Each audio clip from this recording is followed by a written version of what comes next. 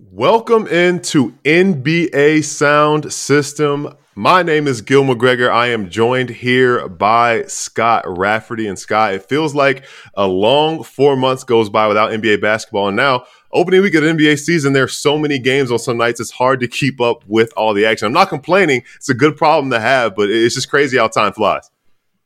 It's funny. I was talking to our coworker Kyle Irving about this a couple of weeks ago, and the start of the season is always funny to me because, once you reach like game 60 or 70, you might not be watching as much of like the Pistons or the Magic. No disrespect to those teams, but they're at that point of the season where like you kind of know what they are. The crazy thing about the start of the season, I want to see everyone. I want to see Paolo Banchero. I want to see Cade Cunningham. I want to see them go back, go at each other and things like that. So it does feel like all 11 games on a random Friday night right now. I'm kind of tuning into all of them, but it's great. It feels like Christmas. Spoken like a true basketball purist, I definitely have watched teams that I probably won't be watching, down the stretch run of the season because, maybe it's going to be a tank war at that point. But it is really cool to see some teams who we expected to stumble out of the gates actually be a little more successful than we expected. I think that's the joy of the early season. You see some upsets, see some surprises and things of that nature. Now, talk about stumbling out of the gates. And I feel like you and I are both in great spirits. We're both doing well with the NBA season. So that means we're both doing better than the Los Angeles Lakers. It's been very ugly to start the season. Now, it's one thing to come out of the gates and struggle. It's one thing to come out of the gates and lose a couple games. But the way that the Lakers have been losing, the way that they've been struggling, they can't hit a jump shot. We don't know what's going to happen with Russell Westbrook. It really hasn't been fun to watch. You talk about opening night against the Warriors. For the most part, they didn't like they belonged out there. The Clippers game, you got Kawhi sitting for the first 18 minutes, and the Lakers could barely struggle to stay in there. They had a chance at the end, but they just could not execute. So what has been your assessment of the Lakers so far this season? Because I feel like there are too many problems to count on one hand that they've had so far. You're right. And I think to that point as well, Russell Westbrook is a really easy punching bag right now. It feels like everyone's piling on him. And there's no denying, like, he hasn't been great. It's also not only his fault that they are where they are through 3 games. I mean, look, the only players on the roster right now who are shooting 30% from 3, right? 30% or higher, which is an extremely low bar. Low bar. There's only 2 players, Matt Ryan and Max Christie. And they made a total of 3 threes. So that should give you an indication of it's not just a Russ problem here. No one can buy a bucket on this team. And when you look at like LeBron, for example, look, we're working with really small sample sizes here, right? It's only 3 games. But something I have my eye on, knowing, where LeBron is at this stage of his career, the roster they built around him, he currently has the highest 3-point attempt rate of his career and the lowest free throw rate. All right. Anthony Davis, not quite as bad, but he has the second highest 3-point attempt rate of his career and the 4th lowest free throw rate. These are 2 superstars, right? This team is built entirely around them. Knowing what their strengths are, those numbers really jump out to me of they're not being put in the positions that they need to be, right? Like LeBron at this stage of his career should not be hoisting 9 threes a game and just never getting to the free throw line. Same thing with AD. It really, like, I think one of the illuminating plays from their loss to the Trailblazers came with like 4 minutes left. LeBron and Anthony Davis ran a pick and roll. They got a switch with Josh Hart and Anthony Davis, and that should have been like, they're going to feast. He's going to feast in that matchup. As good of a defender as Josh Hart is, but Yusuf Nurkic is just hanging right in front of the basket, so AD can't get the ball because he's defending Russell Westbrook. They kick the ball up to Russ, he misses a 3. And again, it's not just a Russ problem, but it just kind of speaks to the fact that like LeBron and AD can just not play to their strengths as this team is currently constructed. And we had a sense of that going into the season, knowing that the team that they put around them. But look, the defense has actually been like pretty good, right? That they have the second best defensive rating, again, small sample size, but I think AD's looked really sharp on that end of the court. Even Russell Westbrook, Darvin Ham going into the season was challenging him to kind of be the defender. Really, he was billed kind of going into the NBA. Like Russ had the potential to be like a defensive specialist when he first came in. And obviously he's grown into a far superior offensive player than anyone expected. But he had like 5 steals in that Clippers game. Had some big stops against Kawhi in particular in his return. So the defense has actually looked pretty good. But this team has the lowest offensive rating in the league right now. They are scoring at a rate of 97.2 points per 100 possessions. And Gil, just to give you an idea of that, I did a little research before coming on here. The last team to post an offensive rating below 100 in an entire season was the 2015-16 76ers, who went a wonderful 10-72. So yeah, remember that team.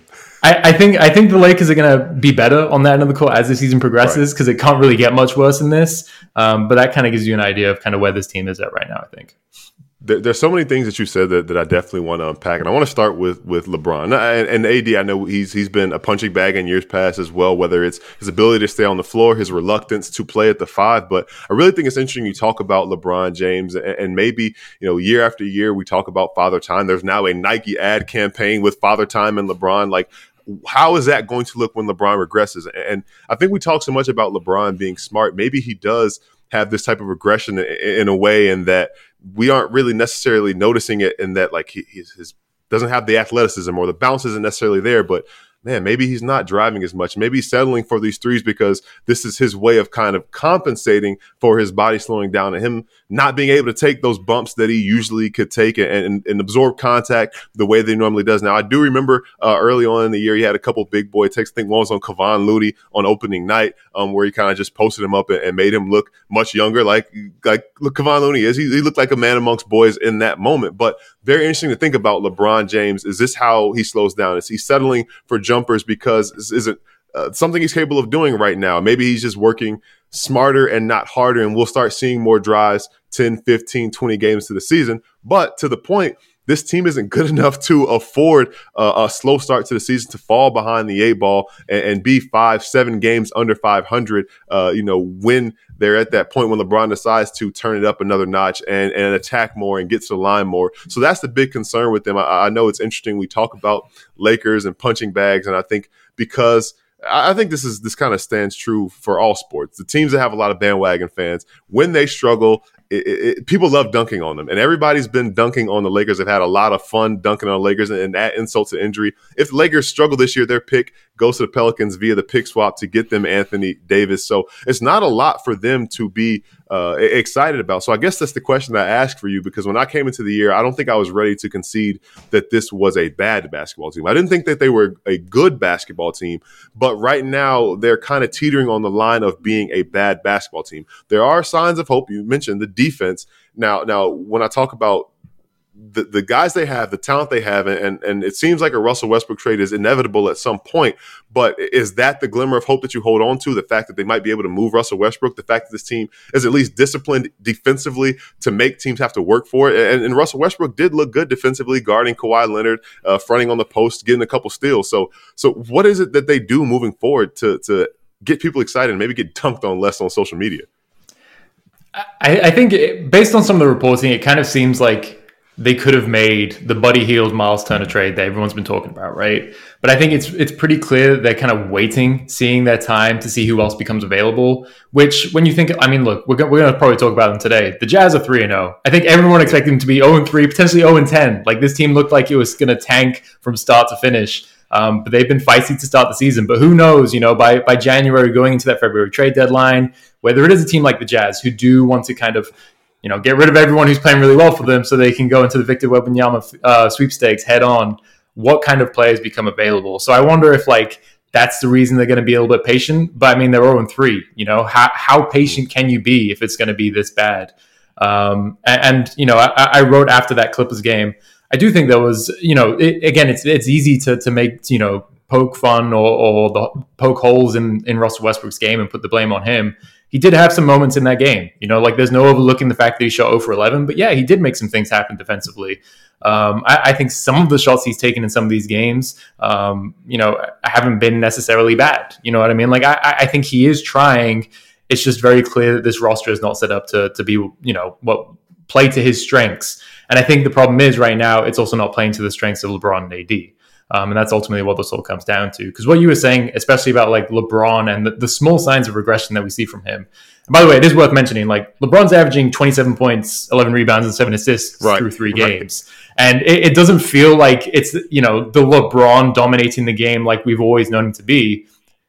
At this age, to still do what he's doing is absolutely incredible. Right. And it just kind of speaks to the talent that he is. But I do think, he played a lot of center last year for the Lakers, right? With AD out, a lot of picking and rolling, cutting, things like that.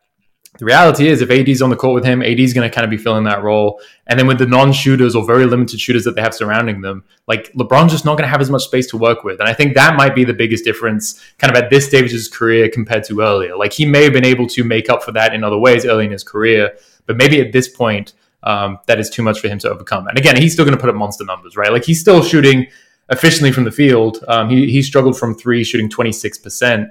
But like it's LeBron. But I think the way that he, to make the most out of like the tail end of his career, it does feel like they're going to have to shake something up here. And I also, like, to be fair to Russ too, like I think it's just very clear at this point that it's not going to work with the three of them. You know what I mean? We saw in that I think it was the last preseason game, right? Darvin Ham brought him off the bench. Russ obviously did not take well to that, saying that he suffered that hamstring injury because he came off the bench, and that was such a change of routine for him. But like, does he try that sooner rather than later? You know what I mean? Does that give Russ kind of the touches that he needs, the control of the offense that he needs to really get going offensively and things like that? So I wonder if we see some of that happen sooner, and then if that's still not going well, maybe Pelinka does kind of look to cash in those 2 first-round picks sooner rather than later. Yeah, I think that's very poetic considering it is year 20 for LeBron. They're racing against time because who knows how much more of LeBron this production will get. I see we ask that every year and we get it another year, but who knows? And also they're running out of time this season because, like I said, before it gets too late, they're going to have to do something, whether it's a lineup change, whether it's a trade, whatever the case may be. The Lakers are in search of answers a week into the season, which is exactly how we probably predicted that it would be for them. They have a long way to go. Now, some other fan bases who aren't getting dunked on, who are probably doing the dunking on social media, the Celtics. I for one, can admit that I was a bit of a doubter. I think that, and I said this, on NBA Twitter Spaces ahead of opening night when they played the 76ers, I put a lot of stock into the fact that they had an interim head coach coming into this season. It doesn't look like that's made that much of a difference. The Celtics opened the season with 2 statement wins, I think, over the Sixers, over the Heat, and then they took care of business against the Magic. And I kind of joked that'd be the type of game that the Celtics would lose in years past. But not just, again, there's one thing to win games to open the season, but to come out of the season and have some statement wins, but also have Jason Tatum really look like he's making that leap. And I know that we know Jason Tatum to be a guy who has these really hot streaks and these really cold streaks. I had to look back. Last year, he was 7 for 30 on opening night last year. This year, he had 35 points on opening night. So night and day difference for him. But I guess the thing I'm wondering is, do you think that the Celtics team's kind of rallied around one another and this is just kind of a momentum thing to come out of the gates? Or is this really who they are? Have they kind of righted the wrongs that they made last year in the finals? Because they were right there. And I, for one, thought that they were going to fall off this year. But so far, it's early, small sample size alerts galore. But I really do think that the Celtics have looked like a team that is going to kind of avenge their loss in the finals last year.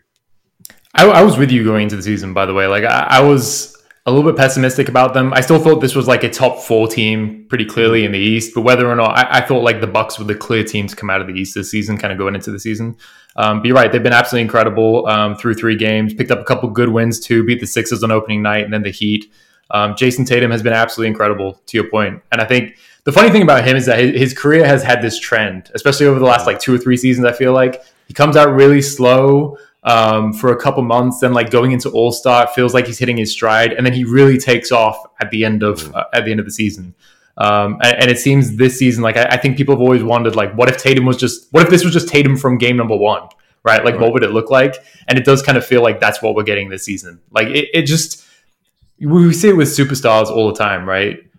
There's different jumps that people make. And it feels to me like he's just made the jump of being really comfortable on both ends of the court. Like knowing like he's just a superhero, can get to his spots whenever he wants. And really like defensively, he's always been really great.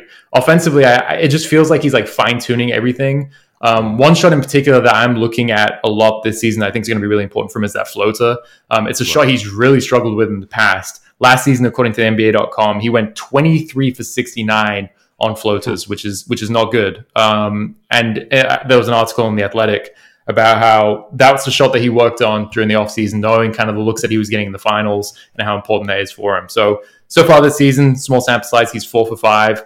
I think that's a great start for him. He does look more comfortable taking that shot, but it's those like little things that I feel like his whole offensive game is just kind of rounding into form right now. He's been absolutely incredible to start the season.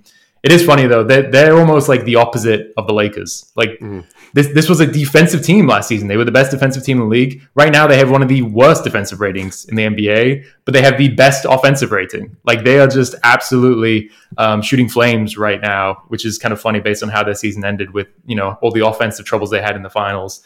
And we'll see if they can keep that up. But it's also worth mentioning, like they don't have Robert Williams III right now, right? Who was an All-NBA guy, Defensive Player of the Year candidate last season.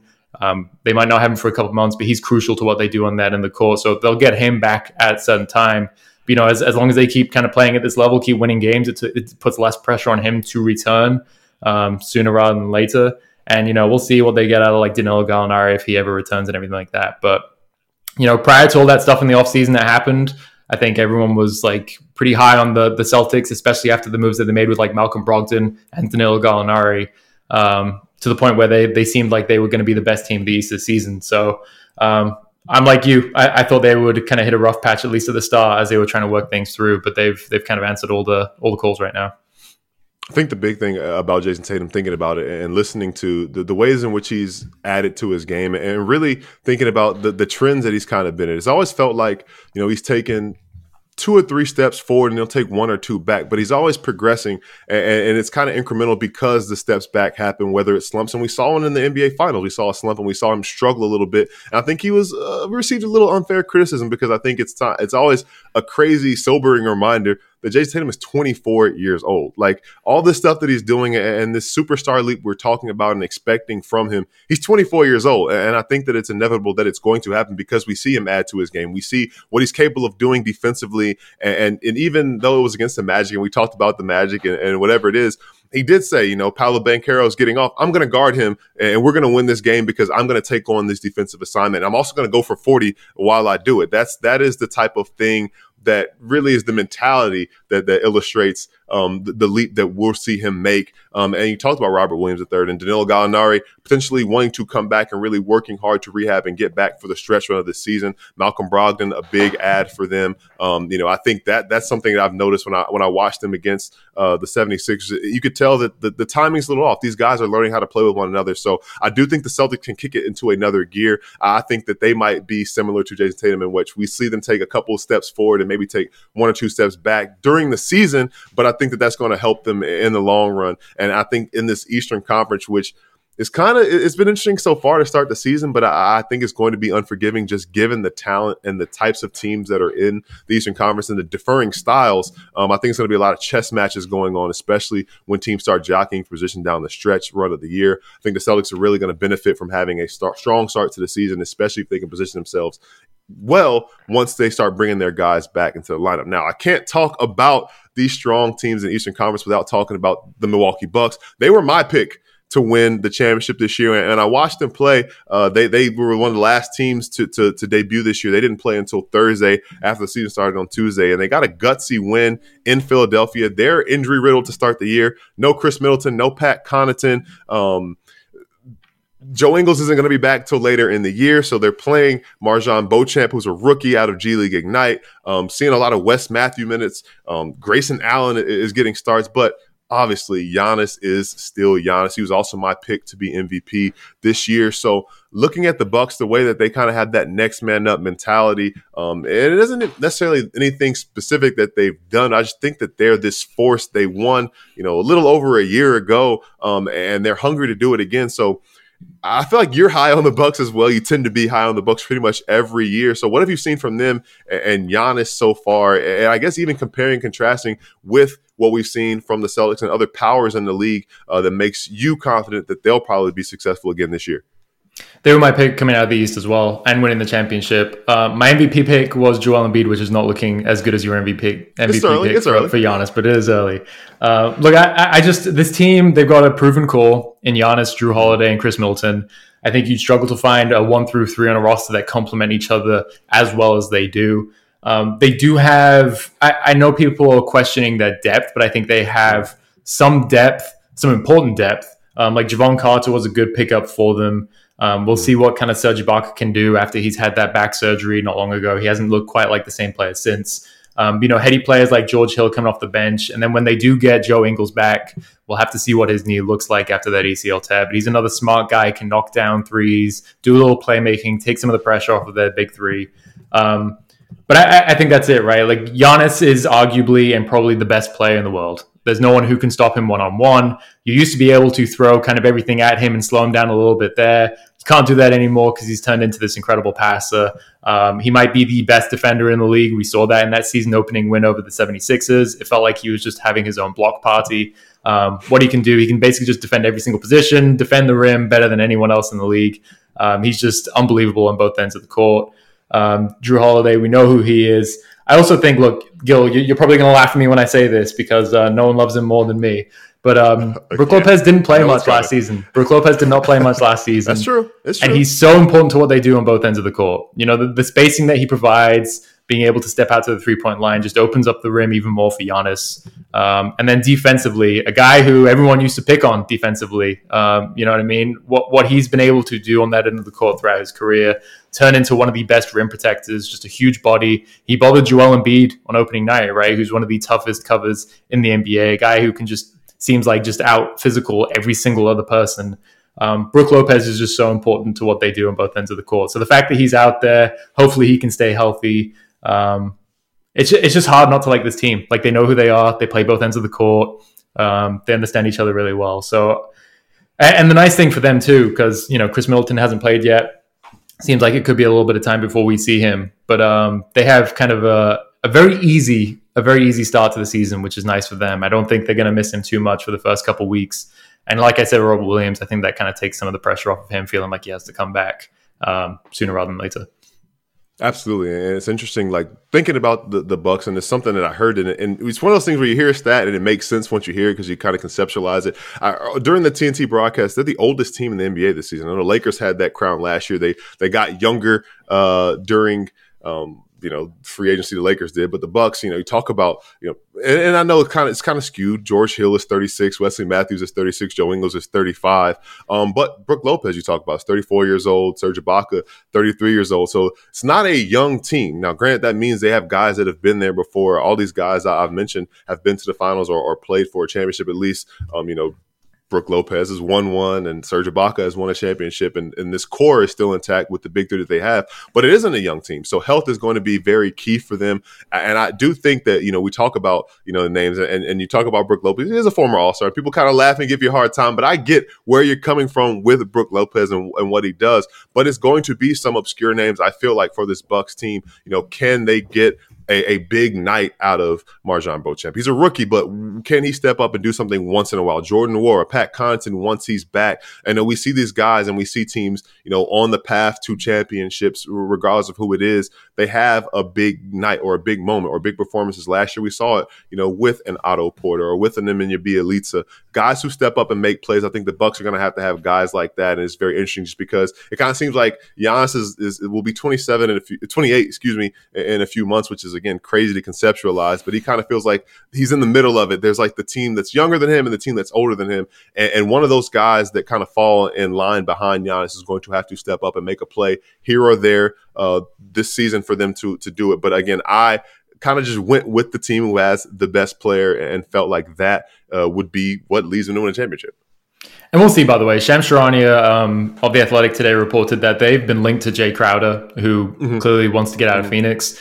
And that PJ Tucker was so important to what they did in that championship run. Jay Crowder kind of fills that role of a physical, stretch four who can take on some of the tough defensive matchups and really allow, Brook Lopez to stay near the paint, Giannis to kind of play that roaming role that he does so well defensively. So, all these teams, anytime there's a championship contender, they're teams to watch kind of go into the trade deadline. And if they picked up someone like that, obviously pending who they give up to get a Jay Crowder, but I would really like that kind of addition to this team.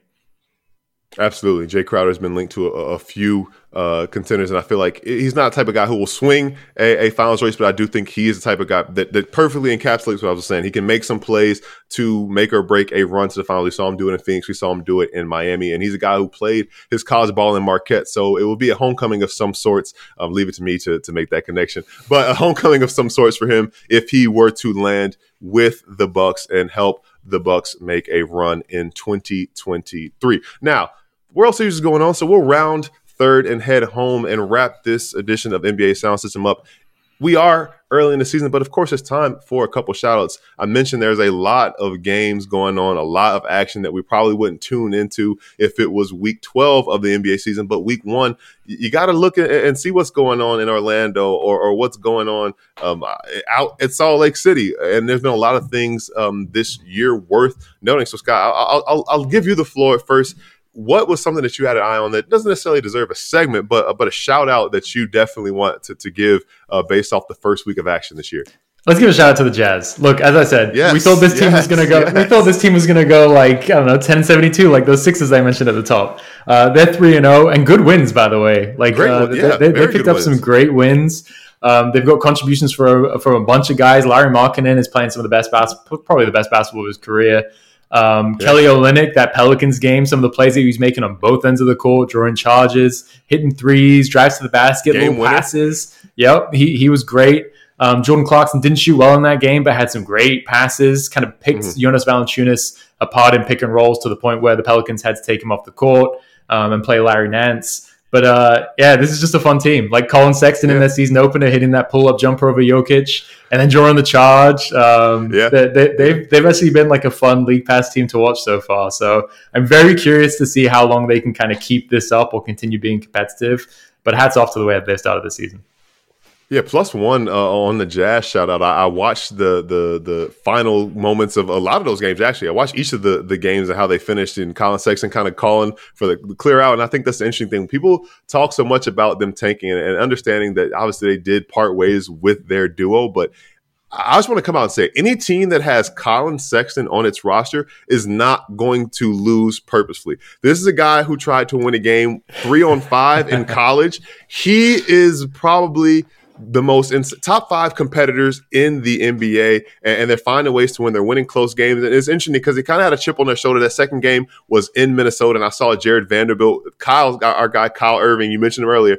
That's his guy. I think those guys who were traded in the Rudy Gobert deal had a little extra edge on their shoulders to get that win. So maybe that kind of wears off a little bit as the season goes on. And like you mentioned earlier, those guys will probably start getting traded if they're winning a little too much. But as constructed and the way they're competing right now, I'm kind of getting 2020 Thunder vibes. I don't think they're going to go that direction, but having some veterans, having guys who compete, having good basketball players, because you mentioned, Jordan Clarkson, Mike Conley, Larry Markkinen, and Kelly Olynyk. These are cerebral basketball players and competitors who play well. And I give a shout out to your guy, too. You said 80% of Rudy Gobert? Hey, whoa, Gil, that was off the record. You can't be bringing this up. But no, the young fellow Walker Kessler, the rookie, is doing a good job of just showing what he's capable of doing. And there are people who said more egregious things than that. Did they? And maybe we'll say I won't call anybody else out, at least this time. We'll see how Walker Kessler is. If that rookie all rookie first team campaign for Walker Kessler continues, then maybe we'll put some other names out there. But we have all the receipts that we can let go and unleash at the end of the year. Now, speaking of rookies, I'll give another shout out.